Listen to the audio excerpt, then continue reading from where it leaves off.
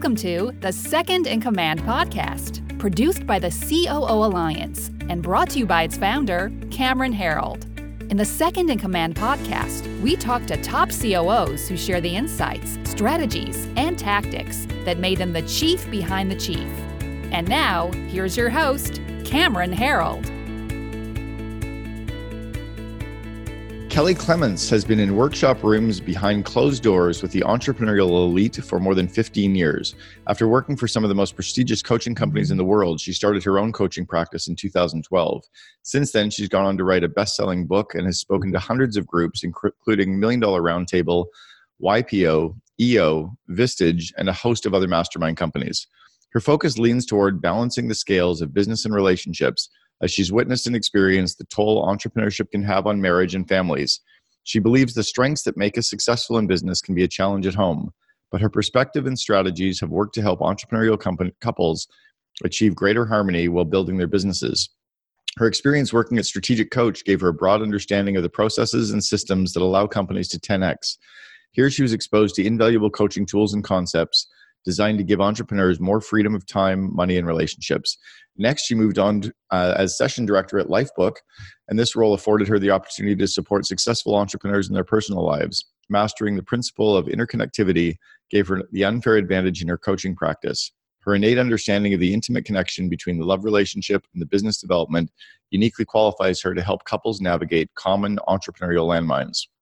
Her background also includes working for Walt Disney, Disney Cruise Lines, Sea Pines Resort on Hilton Head Island. She holds her bachelor's degree in commercial recreation from Illinois State University. She's also a travel baseball, travel basketball, football mom, and committed to showing her sons, Will, who is 11, and Luke, 9, all that life has to offer on and off the field. So Kelly, welcome to the Second in Command podcast. Thank you so much for having me. It's great to be here. Yeah, good to see you again as well. So this was an interesting outreach. You actually reached out to me and said, hey, I'd love to be on this podcast. I have a unique perspective. And I said, nope, we only interview COOs. And you said, yeah, but I know all the COOs. I know all the spouses of entrepreneurs. And I have kind of the rest of the story. And that was really what intrigued me for having you on. So thank you for pushing out to me on that. Yeah, of course. You know, this when I think of Second in Command, because I always see your marketing. When I think of Second in Command, my mind automatically goes to the spouse who may or may not be more behind the scenes. So thank you for being open to it. Yeah. So normally my shows, me interviewing the COO of a company and really trying to get the rest of the story. And I've always said that, if I interviewed a husband and wife in a traditional marriage or two couple family, and I asked, we'll go with the traditional family. So if you ask the husband, how did you raise your children? He would give you his side of the story and it would be very true. And if you ask the wife, how did you raise your children? She would have her side of the story. It'd be very true. And there'd be differences. There'd be a lot of differences on how they actually raised their kids. And in the company, if you ask the CEO, how did you grow the company? And then you ask the COO, they have very different perspectives. So I'm really curious for you to kind of start us off and maybe give us some insights that we can kind of dive into later, but give us some of the insights onto the spouse's perspective on the entrepreneurial journey.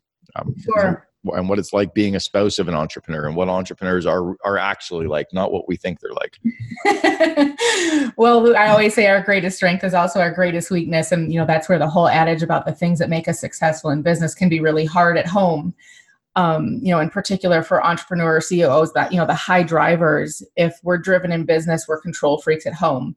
If we have attention to detail in business, we're OCD at home. If we're well connected in business, we're always plugged in at home. We're never fully present to our families. And so it's those same strengths that make us successful in business that actually can work against us in our personal relationships.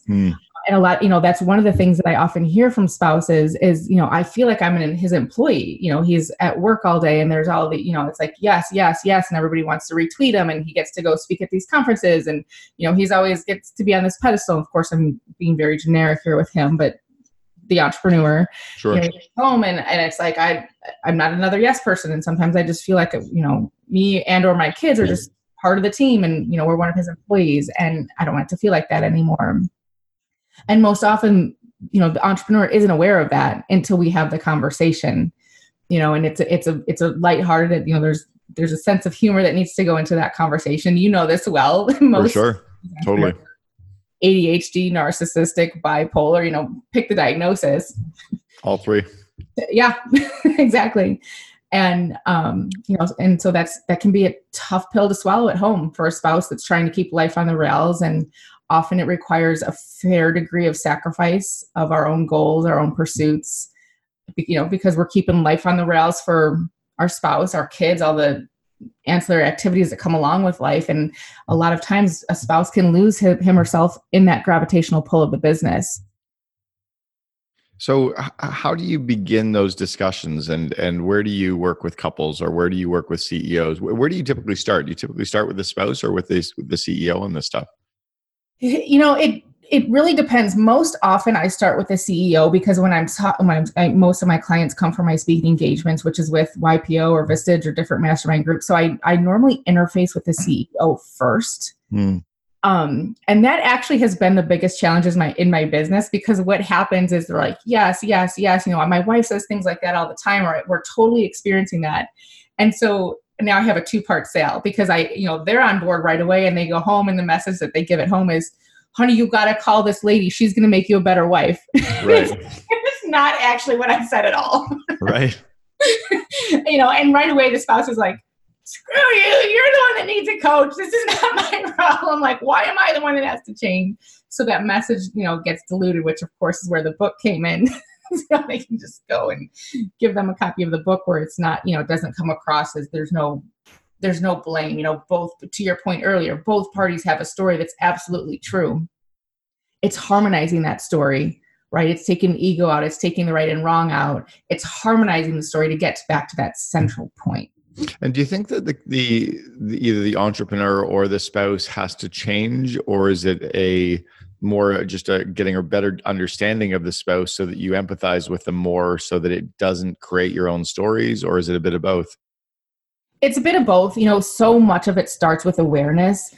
Most often spouses of entrepreneurs can feel really isolated. If we say entrepreneurship is an isolating journey, like the spouse of an entrepreneur can be even more isolated, because we have our mastermind groups, we have podcasts, we have books, we have, all kinds of ways that we can interface together and kind of share the entrepreneurial journey together. The spouse doesn't necessarily have that. And we're starting to see more movement with that in companies like YPO and EO that have spouse forums. Mm-hmm. So we're starting to see that, that attention shift to the role of the spouse, so that they're not so isolated. But a lot of times the spouse can feel like, I'm the only one. And like, I want to talk to my friends about these problems that I'm having, but outside looking in, I have a fantastic life. What could I possibly have to worry about? The bills are paid, our education is funded, we have resources, we have opportunities. Like, who am I to complain? And the fact is that when you lose yourself in that gravitational pull, and there's a disconnect from your true self, like your actual identity, of course there's pain, of course there's suffering. That's what depression and anxiety is that disconnect from our own recognition, our own actualization. Is that what it's tied a lot to, is that gravitational pull, where the entrepreneur has all of that kind of up on the pedestal, allure, spotlight on them, versus maybe just a successful spouse as a doctor or a lawyer, where they don't really have that additional gravitational pull, do they? No. And I think the gravitational pull is part of it. I think the real culprit is the ambition. If one person's really ambitious and driven, it's like they can see the end result. Like, they can get from point A to point Z in a nanosecond, like, and for a spouse that's just looking for more fulfillment, he or she may not want to monetize something, right? And that's a big conversation. Is like, as soon as I tell them I want to take up knitting, it's like, we can monetize that and we'll get you an Etsy store and this is scale. And it's like, no. I just want to knit. Totally. And so, the CEO or the ambitious partner can be like, God, this person has no drive. Like, they just don't have it. And, when we can see the contentment as a gift, because two driven people in a relationship is a totally different bag of challenges. Right? And I think a lot of time ambitious people think like, I wish, they were more ambitious and we shared this drive. And I think on the surface level, that's good, but it takes a really, really unique, dialed in, supportive couple to really make a relationship between two driven people work. And so I think, again, shifting, like, our greatest strength can also be our greatest weakness. And if we see this weakness as not being ambitious, when we can see that as a strength of like, actually my spouse's contentment or my spouse's sense of enrollment and balance actually helps keep my ambition so that I can focus on my own ambition. Like it actually does support us. So it doesn't feel like a liability. It feels more like an asset in the relationship, that's taking that judgment piece out and supporting the spouse to still pursue something. Like it doesn't have to be monetized or scalable or marketable, but there has to be some arena for them to be self-expressed in. Sure, for sure. Is it different when it's the male spouse versus the female being the spouse, or is it similar? The challenges are the same, but the dynamics, when the female is more driven, that's a completely different game. And I actually, the first time I got asked to speak at an entrepreneurial women's conference, it was like a women in financial services. I said no. I'm like, this message is not going to resonate with them. It's, it's going to be seen as anti-feminist because, it's not going to work. And the meeting organizer pushed back. She said, Kelly, like my job is getting women through the ranks of my company. And one of the rungs on our ladder to success is divorce. Like the more and more successful my women become, the higher the divorce rate happens. And I got that in my bones. I'm divorced, and I 100% credit my ambition to the demise of that marriage, because what happens is, we spend a lot of time in environments with other successful males. And for me personally, what happened for me is it was like I would start to compare. Like I would start to tell stories of like, oh, this guy did this and this guy did this. And at first it was like engaging dinner conversation. Fast forward a year or two, it started to become more comparisons. And soon it was like, come on, and that comparison became a criticism. Right. Right. And so, I don't have to tell you this, when men feel that criticized, like they shut down. Game over. Yeah. Totally. It's interesting. I was almost just kind of thinking in my head about if you had a male CEO or entrepreneur with that strong gravitational pull and drive, you could almost empathize with the woman being left in the dust or feeling left out or feeling out of the spotlight and wanting to feel some of that. But if I flipped that scenario and had the strong female CEO, I don't feel like I'm empathizing with the guy. I'm like, suck it up, buttercup, like pull on your big boy pants and get your shit together. Like I don't have that same empathy, and I probably should. It's weird because they do have that similar feeling, and they're bucking against a trend where the guys traditionally, we're only one generation into women actually being the breadwinner as well. They're getting rid of that stigma too. So it's got to be hard for both. It is. And, I think it takes a really special person to be in a relationship with a driven person. And, and so this is my favorite way to look at it. If we call the ambitious person the alpha, we think like maybe is the ideal relationship two alphas? I don't know. Like that seems like there's a lot of power struggle there. If we look at the relationship of like, okay, I have a driven, ambitious entrepreneur with a supportive spouse. So we call that a beta, Yep. What I see there is the beta losing his or her identity, not really knowing who he or she is outside of the relationship. And the model that I'm really been putting a lot of energy into, and I think it's right, is, it's an alpha and an omega. And an omega is excellence. An omega can stand on his or her own identity, with or without the accolades, with or without the spotlight. An omega is somebody who is so fully self-possessed and can hold their own next to a powerful, ambitious spouse or without. Right. They're not getting their identity from the relationship. So I don't think it's alpha alpha. I don't think it's alpha beta. I think it's alpha and omega. And in a perfect world, it's omega omega. And that's the whole foundation of what Lifebook was two extraordinary people, one extraordinary relationship. So that's the work I really do. So when we talk, this original question was, is it change or awareness? The change that I really work on with couples is for both people to get locked and loaded on their own unique identity. So they're showing up to the relationship together. Yeah, exactly. Yeah, I can totally see that happening too. Wow, where do we go with this one? So it's interesting. I played a global board position role with EO 22 years ago when we started the spousal forums for EO, and I was on the committee for the global board on forum. And we were doing all the debate and the focus groups to decide if we were going to put a spousal forum in place. And the argument was like a resounding yes. And one of the very first spousal forums that opened had a male member as a spouse. And we were like, what? Like it didn't even occur to us. And then we're like, that's even cooler. Like we could really see this actually, it almost validated the concept that there needed to be a space for spouses to connect and share and learn from each other when the first one had a guy in it as the spouse. It was interesting. Yeah. Yeah. It's a tough dynamic. And, I have worked with a couple men who are spouses, and, the work with the female CEO in that is like watching the compliment to criticism ratio, really making sure that you're speaking life into your partner. Because as women, we are life givers, and the words that we speak mean so much to our men, and so watching that compliment to criticism ratio is the change that happens with the more ambitious partner. Like, don't criticize, don't make those answers wrong, Does your work spin off into the children of entrepreneurs at all as well? Yeah. In fact, I'm working with 3 father-son couples right now, which is a really, really interesting dynamic for me to be involved in. Yeah, it's got to be. I was just talking with Chip Wilson from Lululemon. We're both heading off to a conference this weekend. He said, "I'd love to be able to have you join me on my plane down, but I'm having a kind of father-son time with my one son." I'm like, yeah, I totally get it. Like, there's times when you just need to actually connect, and having another entrepreneur around is kind of gets in the way of that, because we can always have somebody else in our world. So you're starting off the relationship then with a couple or with a CEO. How do you enter into this conversation? Where do you start with them? Well, it really depends. So the 3 touch points the 3 portals that I'll get into the relationship is either between play, praise, and purpose. And so, if the relationship is quote unquote boring, they're not necessarily, there's not like in crisis mode, but there's definitely room for improvement.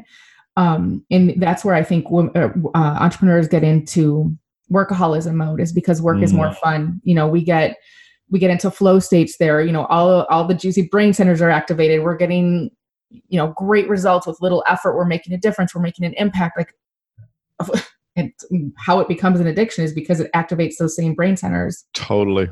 Right. And it's like, and actually this is what I learned at Strategic Coach was, back then the whole model is work less, make more. And it was the big focus was on free days. Yeah. So entrepreneurs are flying in from all over the world. They're writing checks to figure out how do we get these free days. And it's such a foundational concept in coaching. It's the first concept that was taught. And so we set them up like, here's your model. Here's how you talk to your clients. Here's how you set expectations with the team. Like, here's how you do it. Well, and so many entrepreneurs don't even recognize that the vast majority of their free days aren't free days. They're just at a conference with other entrepreneurs that they're having a fun time with, but that's not free time. No.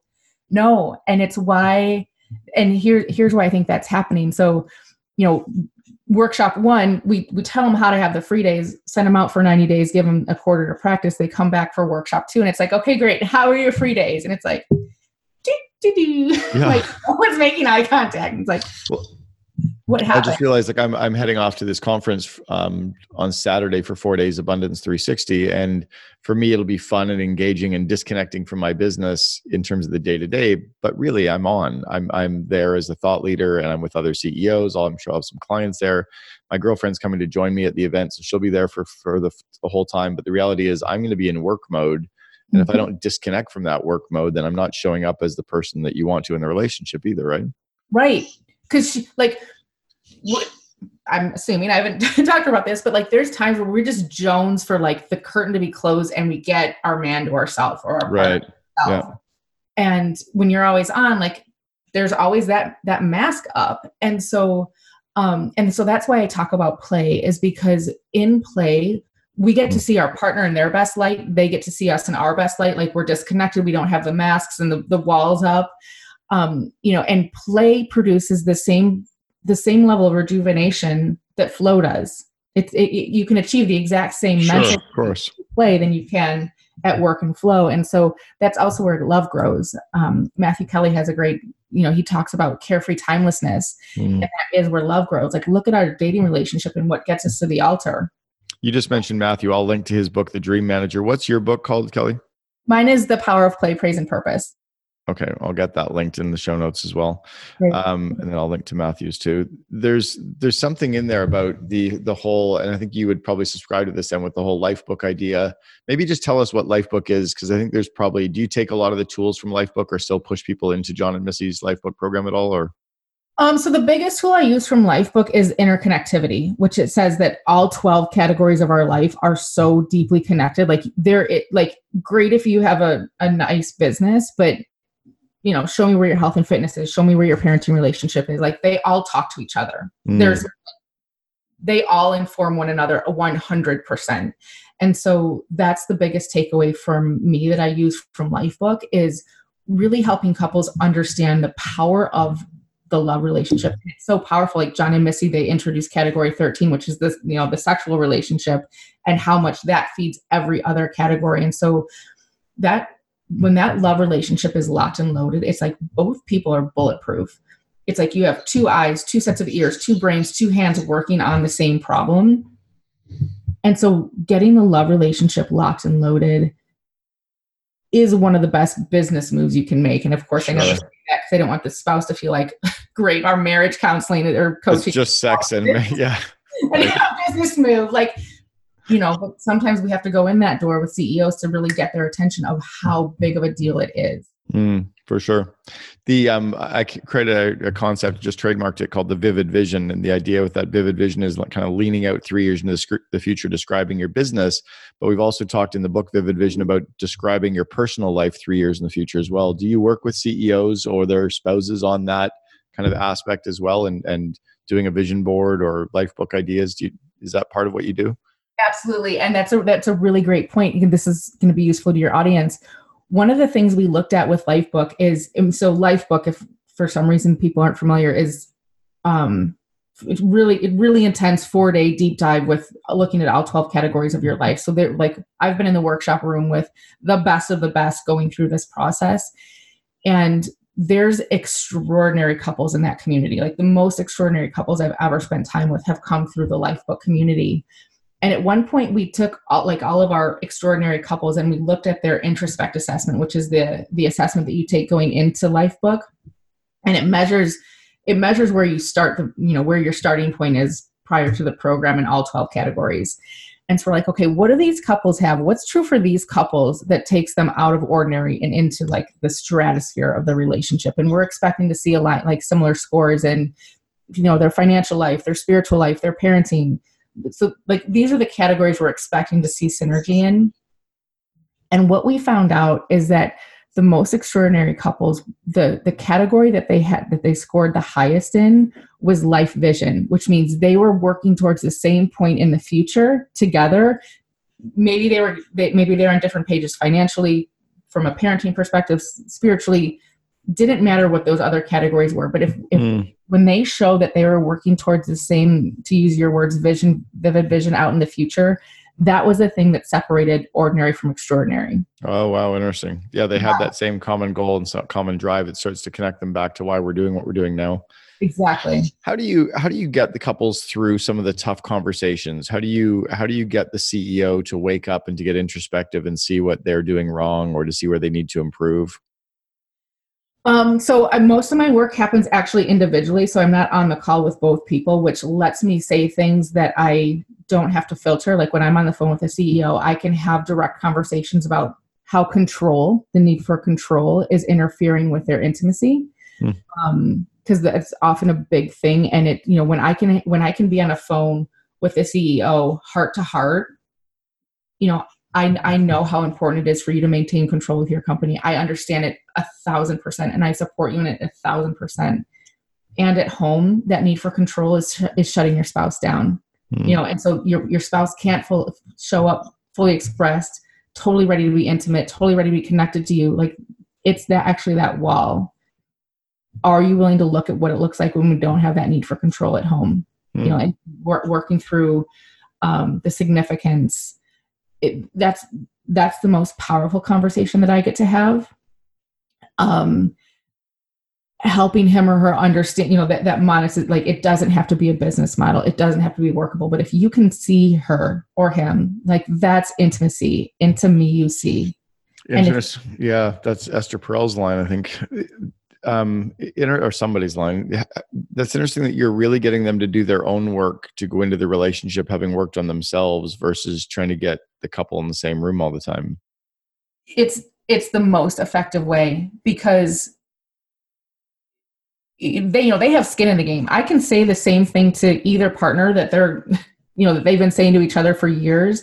Because I have no skin in the game, they can hear me differently than they can hear their spouse or their partner. Right. Right. And it comes through with no blame, no judgment, complete compassion. Like this trait, this skill served you at some point. It probably still serves you in business. Probably still does in some way. Sure. Right. The game is figuring out when it's working against you. And right now in your marriage, it's working against you. Interesting. Well, I heard you say something early was the ADD or the what was it around the entrepreneur? They have that severe ADD. So then when they're at home, they're not connecting. I can't remember what the point was, but you've got a really good perspective on them. So walk us through then the play, praise, and purpose parts. Then how do those all intersect, or how do they fit together? Sure. Okay. And so the praise is, talking about the things that make us successful in business and recognizing, there's good and bad qualities to every trait. And also the thing that probably drives you the craziest in your relationship, like that thing that your spouse does that's bringing you the most suffering right now, is probably the thing that you were most attracted to in the beginning. Mm-hmm. At some point that switch flips. And so it's getting back to see how that trait is also working for you. It's paying attention to the compliment to criticism ratio. Nobody wants to be home every day with somebody who's constantly criticizing them, whether it's they're too much or they're not enough or whatever. So it's really paying attention to the compliment to criticism ratio. One of my favorite questions is, what's the best compliment you can get? Or what's the best compliment your spouse can get? Because a lot of times it's like, Kelly, I try and tell her she looks great, or I try and tell him he's doing a great job. And it's like, that's fantastic. But like, if you're coming home and you're like, oh, you look great in those yoga pants, like, well, maybe she taught your kid to read that day. Like maybe that's what she really wants to be appreciated for. Or, thank you so much for all the work you're doing for our family. But, what I really want to be appreciated for is I'm creating a legacy. And sometimes people don't even know what their best compliment is, but again, getting back to intimacy, like, what do you really want to be seen for? What do you really want to be celebrated for? And that's how, I always get, when I'm speaking to groups, I always get the pause where they're like, yeah, I don't know. And so it's, that's a good conversation for couples to have. Because you can find that opportunity and speak into it. Are there, I know it's hard in generalizing, but are there, like, the vast majority of entrepreneurial CEOs are ADD and bipolar. Are there traits that you notice the vast majority of entrepreneurs, are they different for male and female entrepreneurs? But are there traits that we can kind of point to that people will go, oh, shit, yeah, that's definitely me. I need to start working on this. For the entrepreneurs, yeah, it's the qualifying or the wanting to beef up. Like when your partner says they want to do something, it's like always correcting their goals or their dreams. It's always having an input, or it's always like offering a suggestion to make it bigger. That tends to shut spouses down because it's like, well, I guess I can't even get my goals right, so I'm just not going to say anything. Right. There's that disconnect that happens. So giving your partner space to have freestyle conversations without judgment on them. It's not right or wrong. Like it's a new perspective. So I think that's the biggest thing. If you're feeling, if your spouse or your kids have said to you, we're not an employee, that's another pretty good indicator that there's work to do. If work feels like more fun. Ooh, that's a big one, right? Yeah. Yeah, I talked to a couple of entrepreneurs about that. The reality is so many entrepreneurs have lost sight of what was fun. And like, oh, work is my passion. Even Dan Sullivan at Strategic Coach, I'm like, bullshit. Work is not actually a healthy passion. Work is work, and work is what we do to make money and give us free time. But passion is passion. Like playing games and playing sports and going for hikes and entertaining with friends and being interested in things and learning and living life is fun. Totally. Like no one actually gives a shit. And this is my biggest test is, if you're at a cocktail party, do people want to hear about your work? They really don't. Like, I don't really care about your work. You don't care about my work, but I'm more interested in what are you doing for fun and what were you doing for deep introspective work on yourself and where are you traveling to? And, what was the coolest dish you've eaten recently and what movie did you see? Like, I want to know what people are doing for fun. And I think entrepreneurs have lost sight of that. And is that what their spouses are aching for? Is some of that playtime back with them? Yes, dying for it. And one of my couples, they call it, they call it like their travel has become crop dusting. It's like, we want to see all these things, but we've traveled so well. It's like, now we just crop dust every location, just like check it off the list. And, one of them's like, I just want to sit and like have a glass of wine at a cafe and like watch people and talk about people and have carefree talents. It's like, I'm sick of the, I was again just thinking of this abundance 360. You said sometimes the spouse just wants us to pull back the curtain and just be present with them. And I think that what I'll probably do is just grab Ashley each day and just get the fuck out of the conference, and I'll skip something or I don't need to be at every lunch or be at every coffee thing or every break. And maybe we'll just go for a walk and go for a coffee outside of the building instead of sitting around everybody. Because she calls me the mayor. There's constantly people coming up to me to say hello, and even with my ex, it was the same thing. Like at every event that I would go to, even though she was so strong, there was always this kind of beacon of light on me that was hurting, which I don't like. Yeah. And, we attract our partners for a reason. They want to be by our bigness for a reason. There's something in them that's wanting to come out, and it gets to come out in our reflections with one another, so pouring that light onto her, it's so powerful. And it's little spurts, like, it's 15 minutes here and there. It doesn't have to be, these huge fancy vacations all the time. And when I talk about play, if we can get 15 minutes a day, whether it's walking the dog or playing dominoes, like whatever it is, we can find 15 minutes a day, right? And if we can't, like, we have other problems that we have to solve first. But it's like they're just jonesing for it in their bones. And that's why it feels like a lonely marriage. Like I can't find them without the mask and, all the people around them. So do the CEOs start recognizing this first, or is it usually the spouse that's recognizing the problems first? I think the spouse recognizes the problem first, but doesn't really know where to go or how to fix it, or, it's just me or just my marriage. The CEO tends to be more solution. All right, let's find the solution for it. And I think that's why coaching has become attractive, is it's not counseling, where counseling is focused on all this stuff that's happened in the past and you risked our house and you lost this business. Like, it's not whatever, like whatever has happened has happened. Like, coaching is focused on the future. So let's take whatever has happened and let's decide what we're going to make out of it, which tends to let CEOs engage more, because it's not marriage counseling now. Now we're talking about coaching. We're talking about establishing that vivid vision in the future. It's a safer word for them. Totally. So dumb. I didn't see that. I'm not broken, right? Right. It's funny. My sister, when they first got married, went to a marriage counselor or coach. And I was like, what the fuck? You've been married for like 6 months. Like, is there that big of a problem? She goes, oh, there's no problem. She goes, we just want to have a highly functioning marriage. And we're both high performance athletes that have always had coaches. We thought we'd get a marriage coach right at the beginning.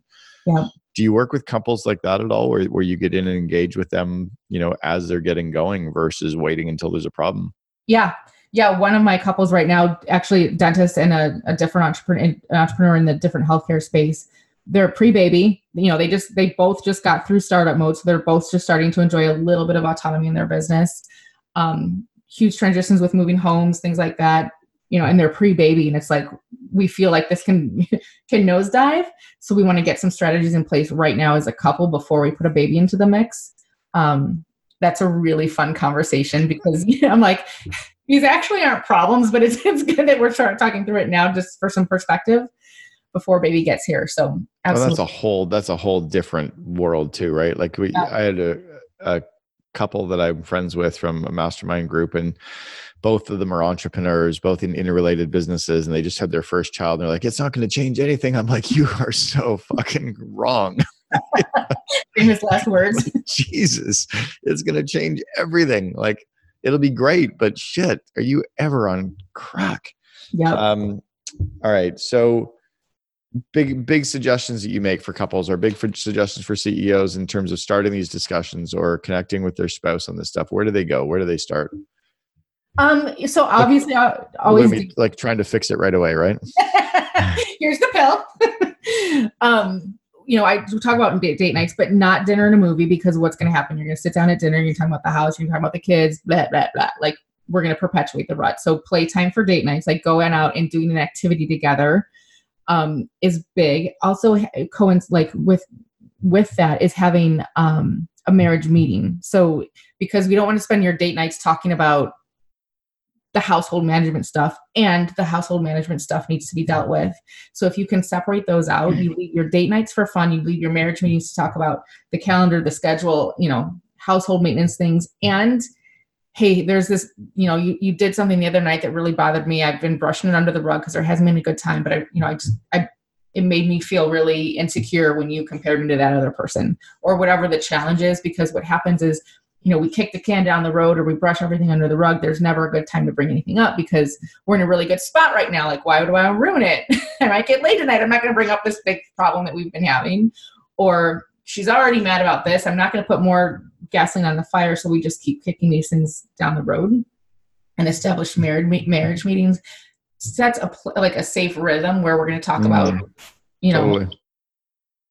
necessary logistics. And we're going to talk about this thing that I love the idea of the marriage meeting, especially because for the entrepreneur, they already get meetings. They understand that it has a purpose and outcomes. There's like a model there, an agenda they're going to flow through. And for the spouse, they're like, oh, good, we're going to work on this. So yes. the spouse will work on it with every fucking plan you want to go with. We'll work on it as long as we're working on it. So I have two CEO friends of mine. One is a guy named Daryl Hicks, who is part of Mastermind Talks and YPO. He and his wife, Natasha, go on a quarterly dinner together, and they rate themselves on 5 areas, parent, spouse, lover, friend, and confidant. And they rate themselves on how they're showing up. So Daryl will rate how he's showing up as a lover, and then he'll rate how she's showing up as a lover, and then how he's showing up as a dad, and how she's showing up as a mom. So they rate themselves on the other one, and then they flip. And they do that every quarter. It's really powerful. I've done the exercise a couple times. And then I've got another friend of mine, Greg Keys, who's EO. And Greg and Diana had spreadsheets, and Greg decided to just track everything that was important in the relationship. He's like, if I'm going to have date nights, I'm going to track them and make sure I do them. Or if I'm going to go and have playtime, I'm going to track them. So one day Diana came into his office and saw the spreadsheet that he, like, every day he would tick things off. And she's like, you added 3 rows. She goes, you got GO, DO, and GDO. What the hell are those?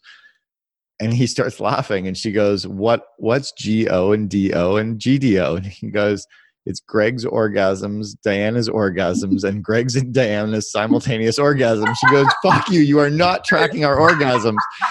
He goes, when did our sex life get great again? She goes, it was about 8 weeks ago. He pulls out his spreadsheet, and almost to the day, 8 weeks before, he starts tracking them.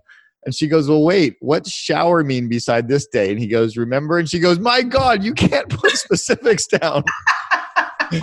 So Greg's like, look, if it matters, you have to manage that stuff. And if you really actually care about your relationship, then dig in. And I love that this entrepreneur found a system that was very entrepreneurial, but was so connected to what mattered. Yes. On the personal side. So have you got little systems, maybe not quite as crazy as Greg's, but do you have systems like that in your book that you walk us through? Yeah. And actually, coaching?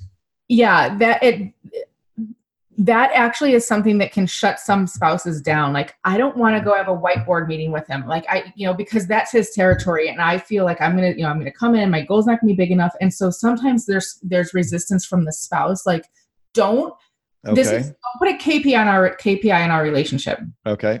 And to that story, results that are measured and improved, right? If they're measured and improved and reported, they improve dramatically. So if it worked for one partner, they can do that in isolation. Like, that doesn't actually have to be shared. So the strategy is to co-create the marriage meeting. Find an environment that's conducive for both people to show up and be authentic. Find a rhythm, find the right questions, like make sure we're asking the right questions and having the right conversations. So it's probably not going to work if the CEO shows up and says, here's what we're doing. It's going to be a nice thought. But again, if there's already judgment in the relationship, it's probably going to shut the spouse down. So the marriage meeting should be co-creative. How often are we having it? Where are we having it? What are we doing? Are we having wine or coffee, or, where is it happening? because again, to my point earlier of us being starving for that attention, it's like, oh my gosh, our marriage is actually going to start getting the same amount of focus that the business had, and I get a say in how we're going to do it. Yeah, yeah. And please keep your cell phone in the car or in another room during that meeting, right? Absolutely. Praise. What's that look like? Both sides. So again, it's knowing what they want to be praised for, what we appreciates. And if we're always appreciating that they're never connected or they're never present or they're never, and working towards something, we're going to see more of that. And so really appreciating what we want to see more of and speaking into that every time we see it, knowing what our partners want to be seen for. It trains our brains, it trains our reticular activator, like, oh, she's doing that thing that she really wants to be loved for. I have to speak into that. Right? Like, interesting, yeah. Right. It's like following the love languages, the 5 love languages and the 5. Have you seen the 5 apology languages now as well? No, tell me about that. So the love languages are, words of affirmation, physical touch, acts of kindness, quality time, and did you say gifts? Gifts are the 5th. And then the apology languages, I don't know them off the top, are how we like to be apologized to. So whether it's, a formal apology or whether it's, time or space, but I got to go back through them all. But there's like 5 ways that people like to be apologized to as well. And I think there's some interesting kind of little bits of models that can be pulled into relationships too. Because my love languages are words of affirmation and physical touch. And my girlfriend's love languages are quality time and words of affirmation. So she likes just time, which means like put my cell phone away. Whereas gifts mean nothing to her. If I bought her a gift that like doesn't do anything. For me, same thing. Like, yeah, not really. So when somebody comes and gives me a hug, I melt, right? And that's all it takes to just disconnect me. But if a spouse pulls away from me physically to go into another room or anything, that destroys me, right? Because when mine is physical touch, I need something around, right? So it's really, I think, even understanding your spouse that way as well. Yeah. Did you know that there's a sex language book, the sex language index? No. It's by Jaya. It's called the Erotic Blueprint, and it talks about the different. I equate it to the love languages, but it's specific to sex. So, and I think anytime we have data points on our partner, anything or index that gives us ways to understand the worldview of our partner, it automatically makes us more in tune. It automatically makes us a better partner because we're not looking at everything through our own lens and like judging, like, well, why aren't they responding to this? It's it's a new data point for how we can show up for them and still make sure that our needs are being expressed and met. And I hope I won't break that model, but I'll check that one out. The sex language one. Like error, site crash, like shit. Just error 404. Who the fuck are you? All right. Any kind of closing tips that you've got for us on how the CEO and spouse, or because this is really how can the CEO show up for their spouse, or how can even the second in command talk to the CEO? Maybe give us something there, because a lot of our listeners are COOs and second in commands. How can they, and their job is to help the CEO make their dreams happen. So how can we nudge? If I think back to, when we were building 1-800-GOT-JUNK, I was the COO, Brian was the CEO. How could I have nudged Brian to have a better relationship with his spouse? I think paying attention to it. And I think in the workspace and, I'm assuming with men, it's just not a safe conversation to have, or it's not a traditional or obvious conveation to have. It's okay one-on-one, but not in a group. Totally. And I think checking in on that and, making sure that this, I'm here for our, the business's success and your long-term success. So how are things at home? Do you need more time off? I need more time off, or, we need to make sure our marriages are cohesive, and making sure that it's one of the data points that's, on the dashboard of success. I think it takes probably a really special relationship to be able to have that rapport. Hopefully that's in place with the CEO and COO, but I think just making it an obvious conversation to have, and something that you're checking in on with each other. I think one thing for people to remember about at least the male CEO or the male entrepreneurs is that deep down, they're human and they're starving for intimacy and they're starving for human connection and they're in a partnership.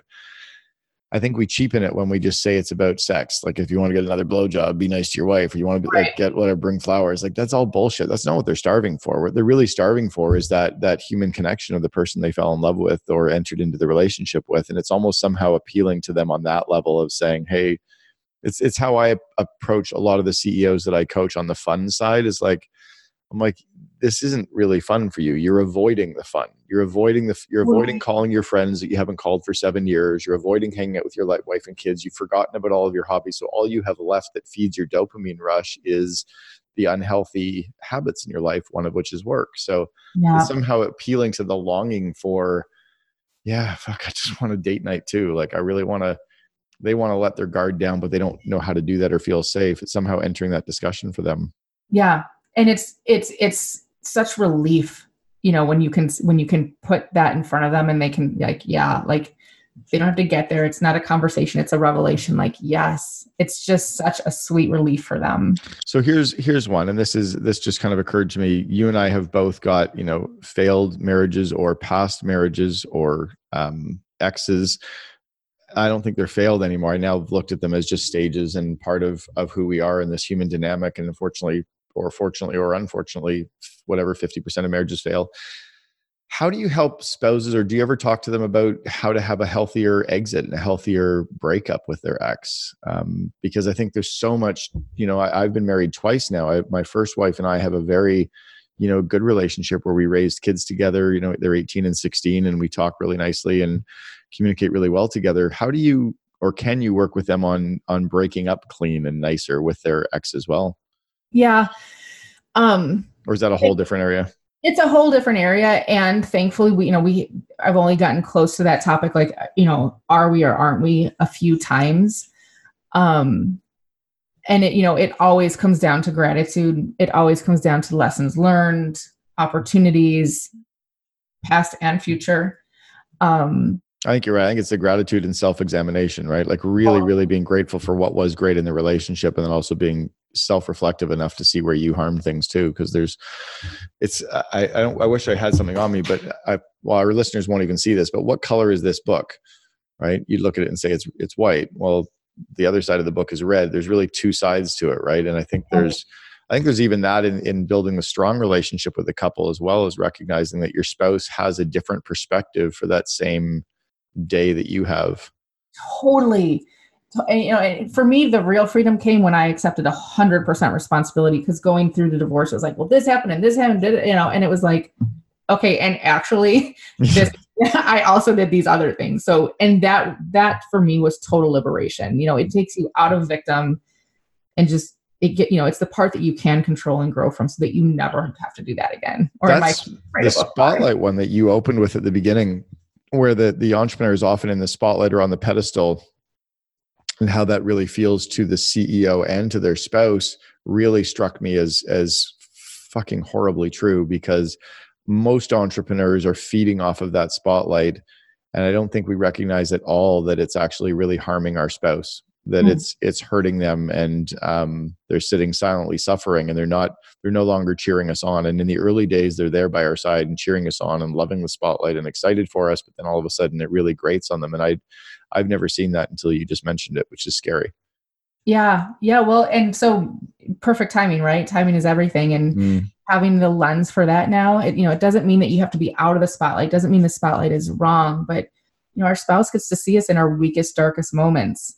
And when they feel like, well, I can't be the one that criticizes him because everybody else loves him. And now I'm the negative one. Like, again, or that your spouse is craving some of that spotlight too. And once in a while you can put the spotlight on them, right? Like on just even, that's really interesting.